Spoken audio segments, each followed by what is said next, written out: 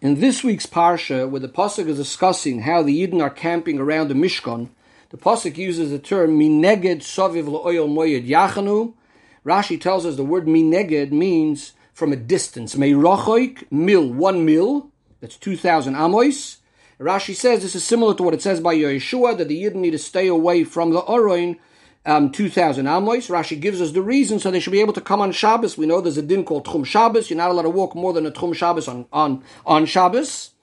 And therefore, there's these 2,000 amos. Rashi then goes on and says that Moshe, Aaron, and his children were camping much closer to the Mishkan. So the rest of the Yidden were at this mill. Moshe, Aaron, and the children and the Leviim were much closer.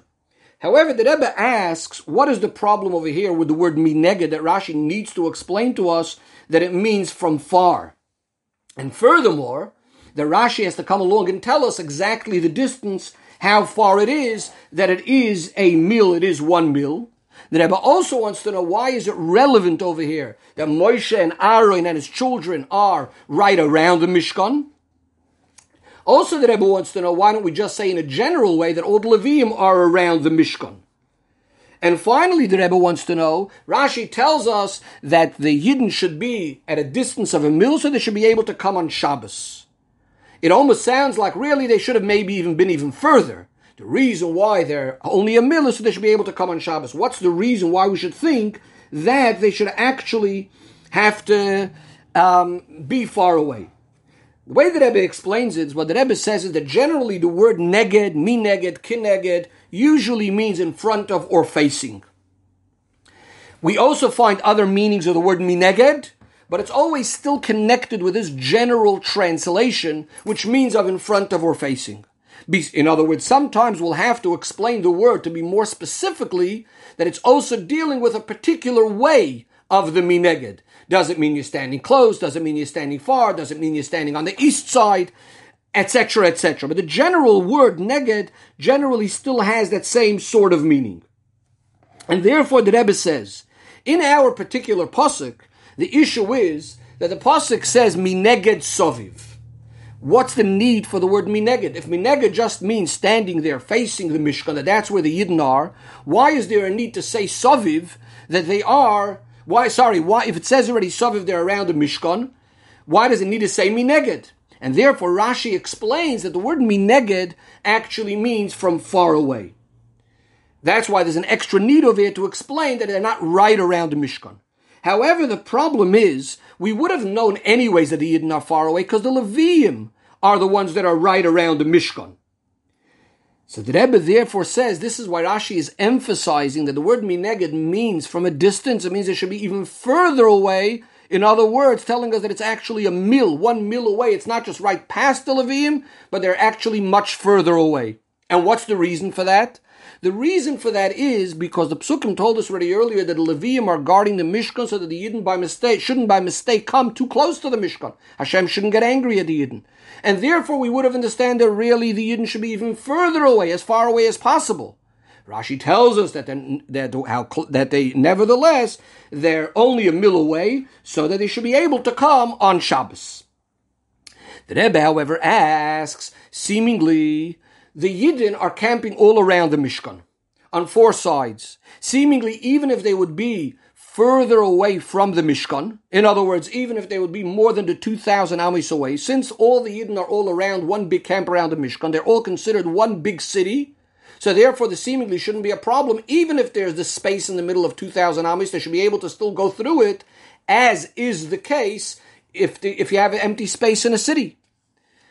So the Rebbe explains that the issue over here is because since the pasuk says al yetze ishmim koimoy, a person shouldn't go out of his place. That's where we learned the idea of Tchum Shabbos.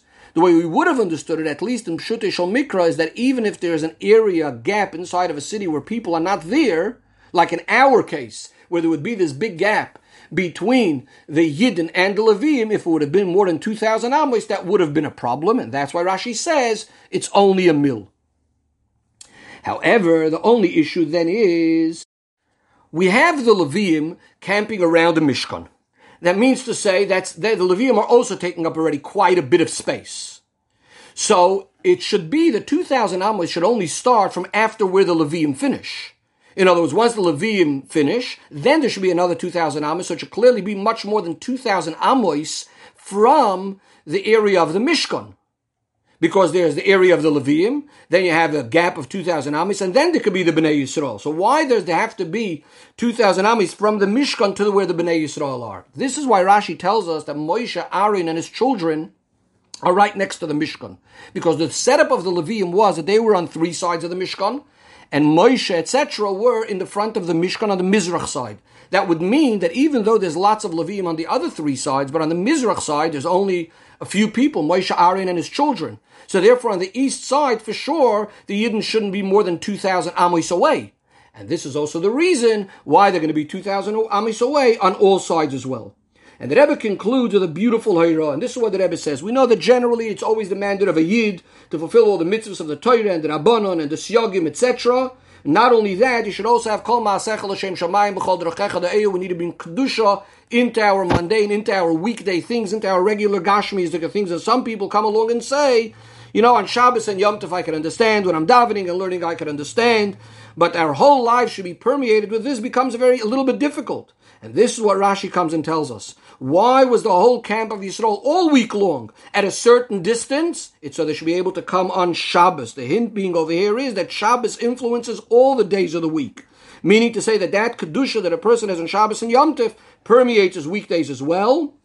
And the Rebbe says that this Remez in Rashi is coming specifically in connection to this idea of the Yidden being around the Mishkan, because the Mishkan is the place where Yidden bring karbanos to Hashem.